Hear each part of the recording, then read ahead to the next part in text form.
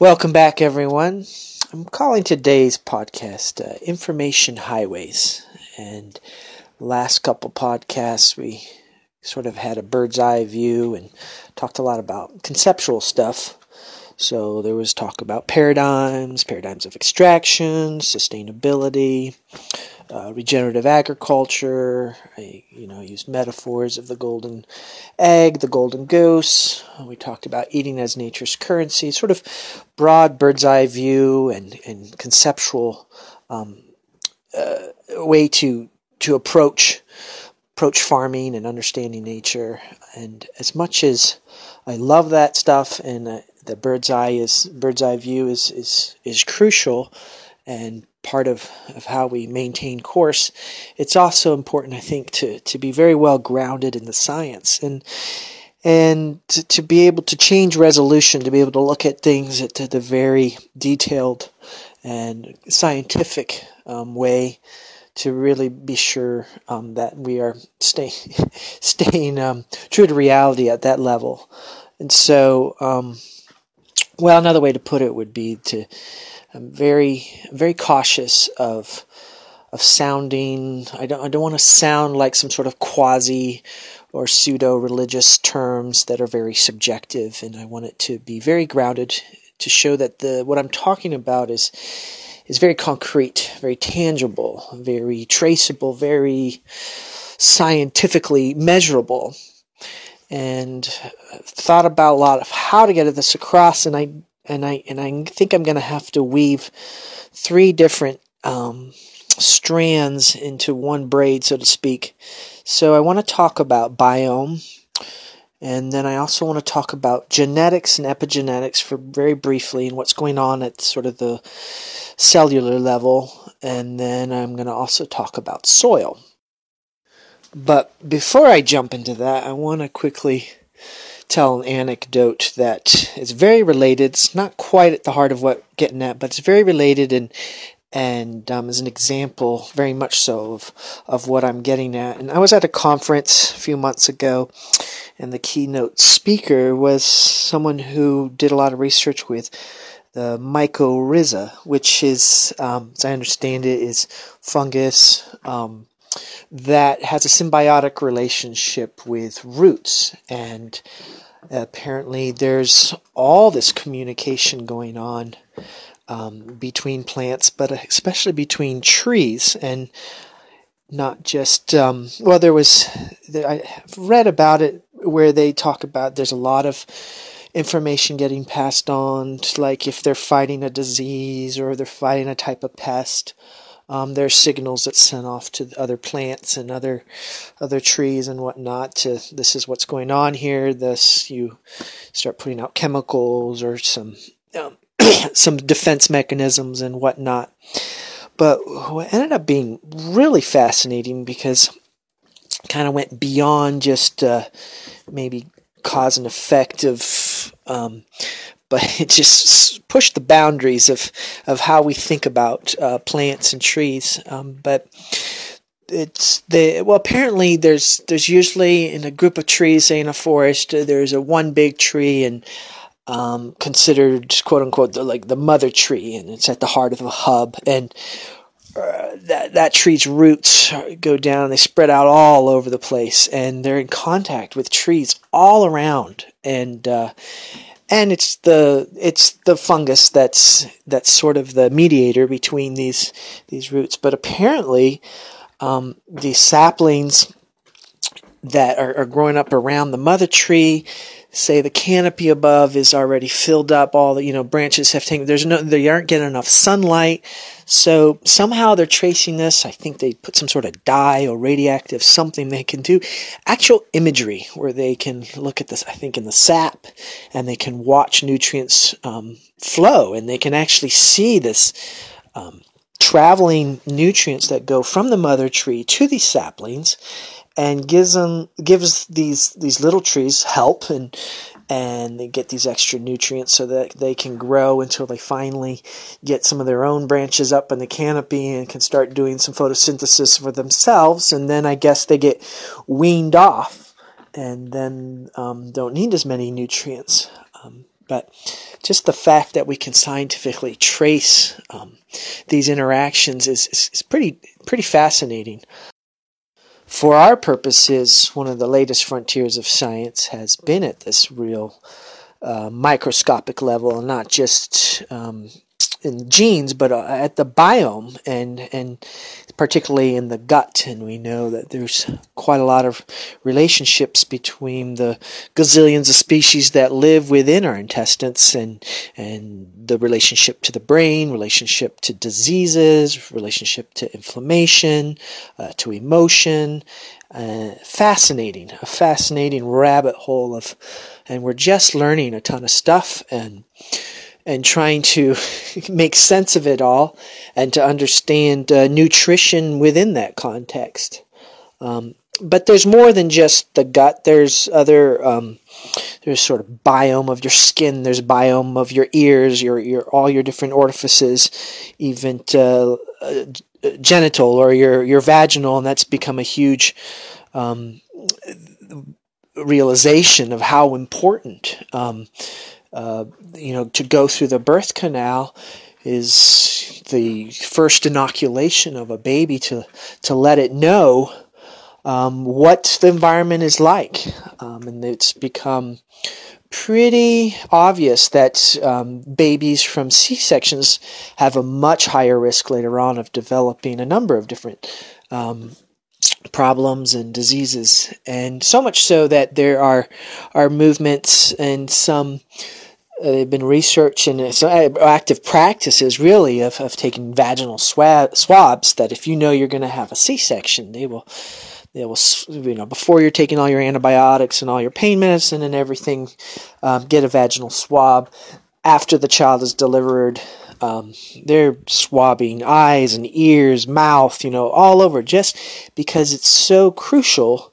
There's this information that's being passed on to the baby about what the environment is, and apparently the first 3 years of life or so, it's very important for the baby to not only know what the environment is, but to know precisely like what is dangerous and needs to be, have an immune response against, and what is benign and even what is beneficial.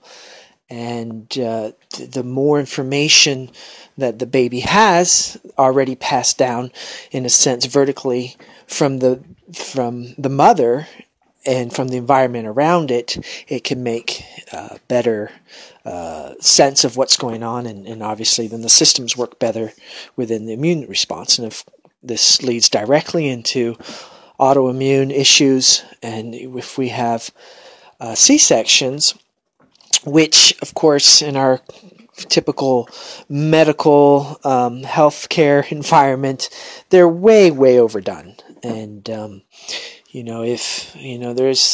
stats out there, and I don't know exactly what they are, but if 5 to 10% of C-sections are necessary, you compare that to the average of 35-40% of what goes on in the U.S. And this is ridiculous, and then you bring that baby home, and it's already at a disadvantage for not knowing what it needs to, what the environment is around it, and how it should be responding.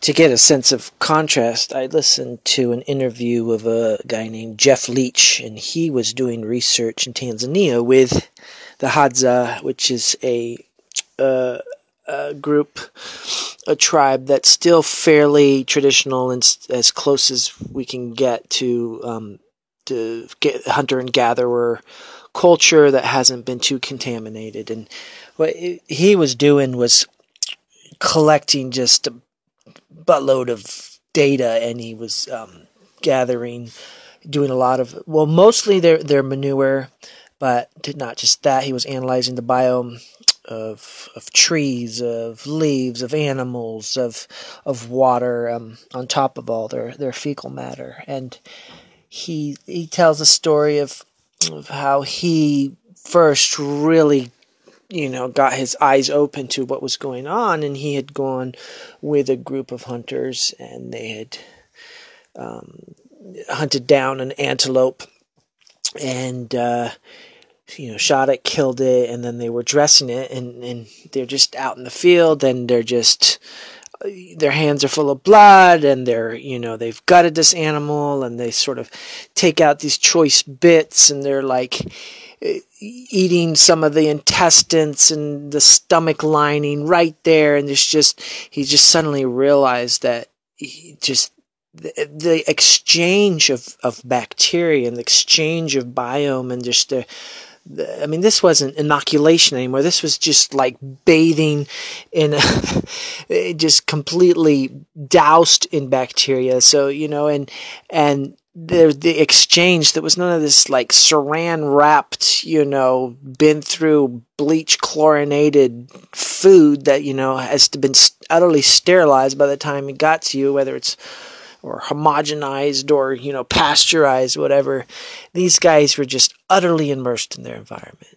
And so he just suddenly, it was just in his face, and then they just how they may wash their hands in the creek, but then, they're not using antibacterial soap or anything, and then they scoop up some water and they're drinking, and there has been animals, that have drunk out of there, and others that have, pooped in there and whatever, just they are just utterly immersed in the ecosystem there, maybe they go home and they're greeting everybody, and, then everybody else eats of this, of the food, and there's just this utter exchange of information and of these bacteria going back and forth. If the mycorrhiza, the fungus between the roots of the trees was the intermediary of communication between roots and trees, here it's bacteria. And they were kind of speculating in this interview, I think it was with Chris Ryan, and they were speculating about, they were talking about how when we take an antibiotic, we can really deplete the numbers of we're not just hitting the bad bacteria, but we can kill a lot of really good bacteria in our gut biome, and then talking about taking probiotics and getting re-inoculated, and they were just sort of speculating, if these guys were to happen to take an antibiotic, the re-inoculation would just be immediate as soon as they're back in their environment. There's so few physical barriers between them. So from their bare feet, to their where they sleep, they may sleep on a mat on top of the dirt. And that was in contrast to, we take a probiotic, and they were sort of laughing. You might have 16 to 25, different, advertised that this probiotic has, and who knows what the shelf life was, but this was this like tiny feeble effect or feeble attempt in front of the just vast enormity of the diversity of a biome in the gut. And I think Jeff made the analogy of, you're in the Amazon rainforest and you plant a few different daisies at the base of a tree, hoping that this was going to inoculate and really have a really big effect on the ecosystem there. And in reality, we have very limited knowledge of all this. We're just forging into this, this area, this new frontier, and we have so much to learn. But we can bring principles of ecology. We know that environments are healthier the more diverse and the greater amount of systems interlocking within each other. And one of the things that comes across in the interview with Mr. Leach was just that the pure just quantity of different species of bacteria that these guys had in their biome, which like double ours, from a gazillion to twice gazillion, and it just for as little as we know, we can still have an idea that we are far from really being healthy, especially when we live our lives in fear.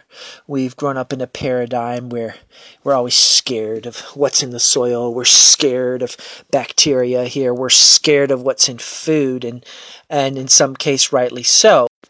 But our approach to these problems is always in the negative. It's always a mitigation. It's always a Let's not change our paradigms of how we grow things because there's causing, it's causing our food to be full of, well, if it's milk, then it's full of pus, and if it's other things, it's full of chemicals, or it may have diseases in it. And instead of trying to change how we raise animals or making it better, we begin to have an approach that is all about minimal or a maximum amount of residue allowed in your food. So, you may have this many parts per million of this chemical in it, and it's still safe.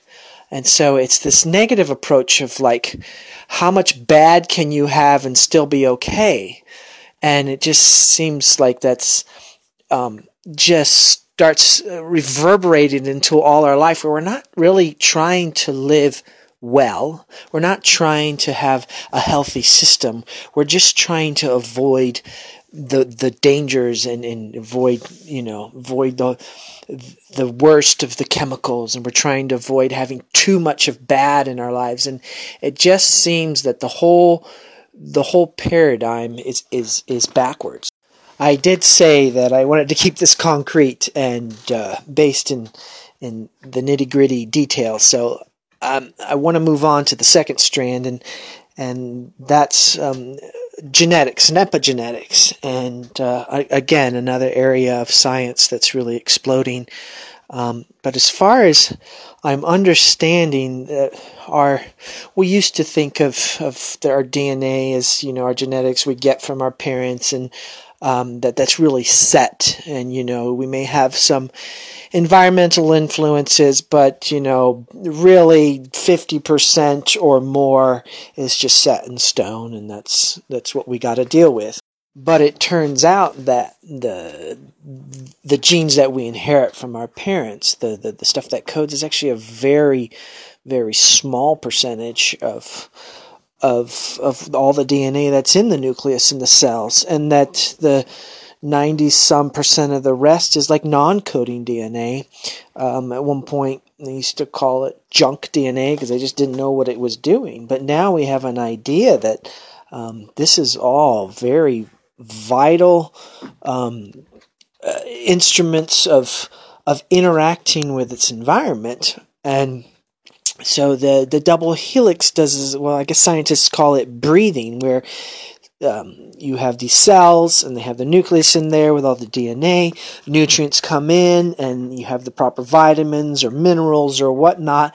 And as that enters into the cell, the DNA responds. So they'll unwind and breathe, and then it exposes the strands of genetic material that can bind appropriately with the nutrients that are available. And then this sets off a whole epigenetic pathway.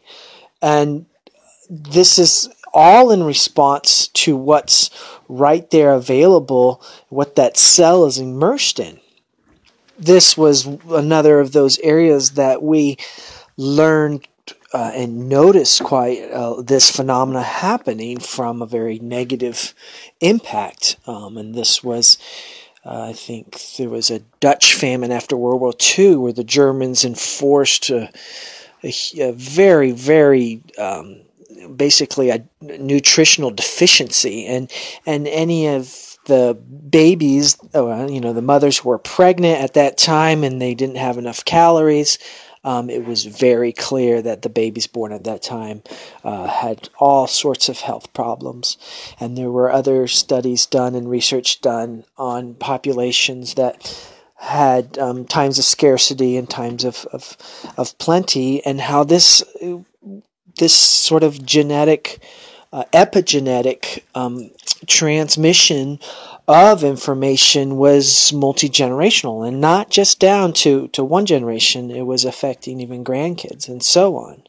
And so these things are incredibly crucial if we want to consider health. So it demonstrates how just utterly naive and clumsy, really, to to think of nutrition in terms of 3 macronutrients just to get protein and fat and carbohydrate ratios right, because it's so much more complex and there's so much more diversity involved and so many vitamins and trace minerals, and it's going to be 10 times more complicated as we learn more and more, and it just seems like I don't want to wait for science to figure out all the stuff, even if it ever could, because I want to be able to try to provide as rich and as beneficial an environment that I can for my DNA by eating as much nutritionally dense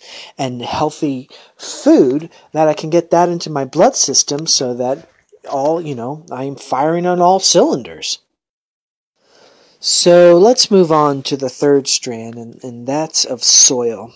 And I would have to say that I first really made the very concrete connection between soil and nutrition when I was watching it was a Savory Institute conference of putting grasslands to work in 2014, and there was this physician and nutritionist named Daphne Miller, and she just all kind of clicked in my head when she was giving her presentation, and she did a really good job of showing how they were taking the analysis of the RNA of soil bacteria, and they were showing that it was reflecting itself in the plants that were grown, and there was a big difference between the conventional grown versus organic, and in terms of just diversity of the bacteria that was being transferred from the soil to the food. And then naturally, as a nutritionist, she was showing how that food then transfers that diversity into us, into our biome, into our whole immune system and whatnot. And it was very interesting that she made these parallels of how the conventional agriculture had, to approach to soil was to, you analyze and you test, and then you see what you're missing, and then you buy your supplements, and then you replace your deficiencies in your soil and everything. And much like I told a little anecdote about this NRCS dude that had come to our place in the winter, and that was his advice. But she had made this connection that she was in her doctor's office doing the very same thing, and I remember she has a picture of like all these vitamins, and she's trying to replace all these vitamins, and she just felt like she was really missing the boat. She was just, because you just don't seem to get anywhere, and at the same time it's just so expensive, and you're always just trying to add all these things. And so she just really tried to delve deep, and she met with a lot of researchers and did a lot of research. I never read it, but I believe her book is called Pharmacology, as an FARM, and just in each case it all went back to the soil. And that's what's fascinating, is that the biodiversity in the soil would be physically transmitted into the plants, and then either from the plants it gets physically transmitted into us, or into if you're going to go through the loop and you're going to go through that system of an animal eating it, it goes into that animal, and then that animal into us. So this gives a whole nother deeper layer of and depth to what it would mean to eat locally, and why. Because suddenly, if you eat locally, your biome in your gut is really going to start reflecting the biome in the soil. And then that much more reason to be taking care of soil. And this is very much part of what drives me nuts with organic meat or organic eggs, because basically all that means is that they're feeding these animals organic grain. And in most cases, well over 90% of these cases, these animals are inside a building. So it's not just that they aren't out, they're not outside in the sunlight, they're not out chasing bugs. it's that we've broken, again, those feedback loops. We've broken the interconnectedness of these things. And so, again, they're participating in a system where they're getting grain and they're getting from a monocropped, industrial farm. And you basically, that soil, which in almost all cases has completely been depleted of nutrition, that's being translated into what they're eating, and then that goes into the egg. And it's proven over and over by many, many studies that you can have an organic egg and it can be fed, a omega-3 diet and a DHA and all this different stuff that they're trying to supplement with. But it doesn't remotely compare that if they're in this continuous feedback loop with soil, which is in a continuous feedback loop with the pasture, that these nutrients are just available to them all the time. And so they're just thriving, and their epigenetics are being turned on. And so then that gets translated into the egg. And then when we eat that egg, versus an organic egg inside of a building, then we've participated in this very local system, and that it's all attuned. It's all attuned to our region. It's attuned to our climate. It's tuned to the season, and it's tuned to what is helping the bird thrive. And this goes the same for meat. It goes the same for milk.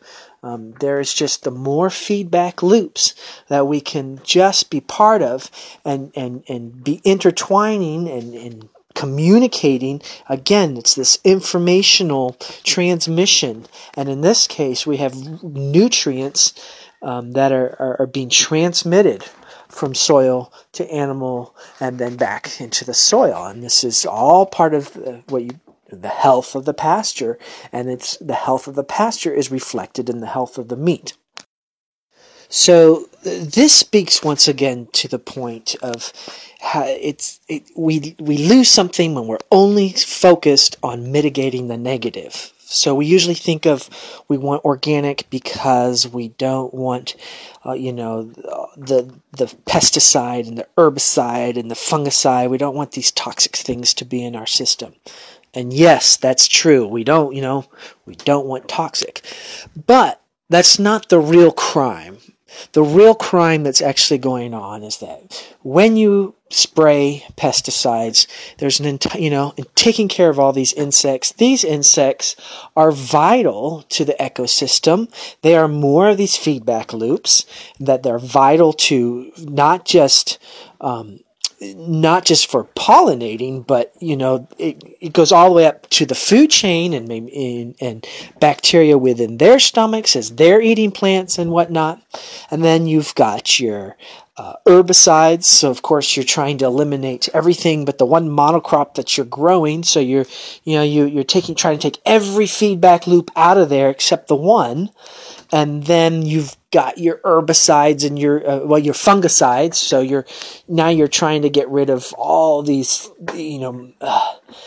fungus and whatnot. So, and that's destroying the fungus and the bacteria that's in the roots. That's helping the roots to actually absorb nutrients from the soil. So in each case, these things are breaking cycles and they're destroying the diversity, the biodiversity, and the soil becomes more and more sterile and depleted of nutrients, or it's depleted of what it needs in order to communicate these nutrients, in order for the information of nutrients to be transmitted. So it's a little bit like destroying your infrastructure of highways, and all in the name of trying to get, we're getting hundreds of bushels of corn.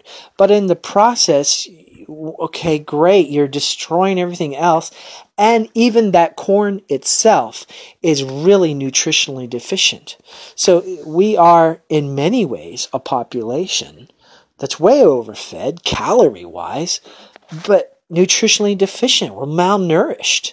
And this is on so many levels, but really when it gets down to it, it gets down to the soil. And we need to have as many open communications and as much biodiversity in order for these nutrients to work themselves up the food chain and into us for our very own health.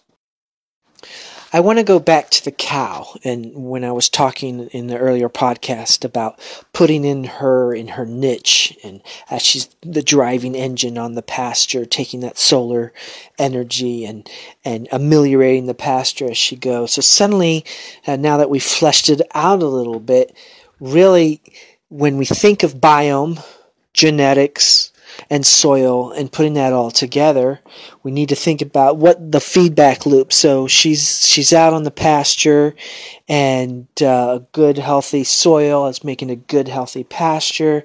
She eats that grass and whatnot, and there's all this bacteria as well as nutrients inside that grass and pasture. It goes into her stomach, and that communicates with the biome inside her gut. And then that begins to change accordingly, and what's there. And if that's that much more important, that she's local and that she's used to what's here. A little quick example of we've got tons of fescue here, and there's a lot of animals that they have problems with fescue, and then they have problems with the coats, and they have fertility problems and whatnot. But the ones that I've here and have grown accustomed to it and have adjusted themselves, they've got their systems working fine, and they do just fine on fescue. And then that fescue grass is great for going through the winter and stockpiling. It retains a ton of its nutrition deep into the winter, and you can stockpile that and be feeding that instead of even having to do hay.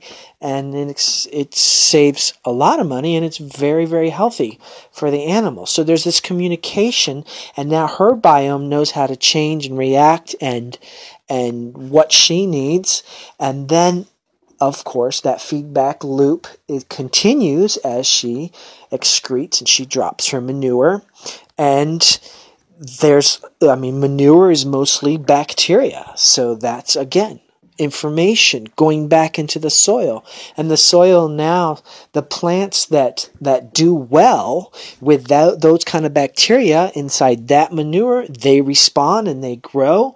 And then that goes into, all while sequestering carbon, all while the methane actually going into the soil.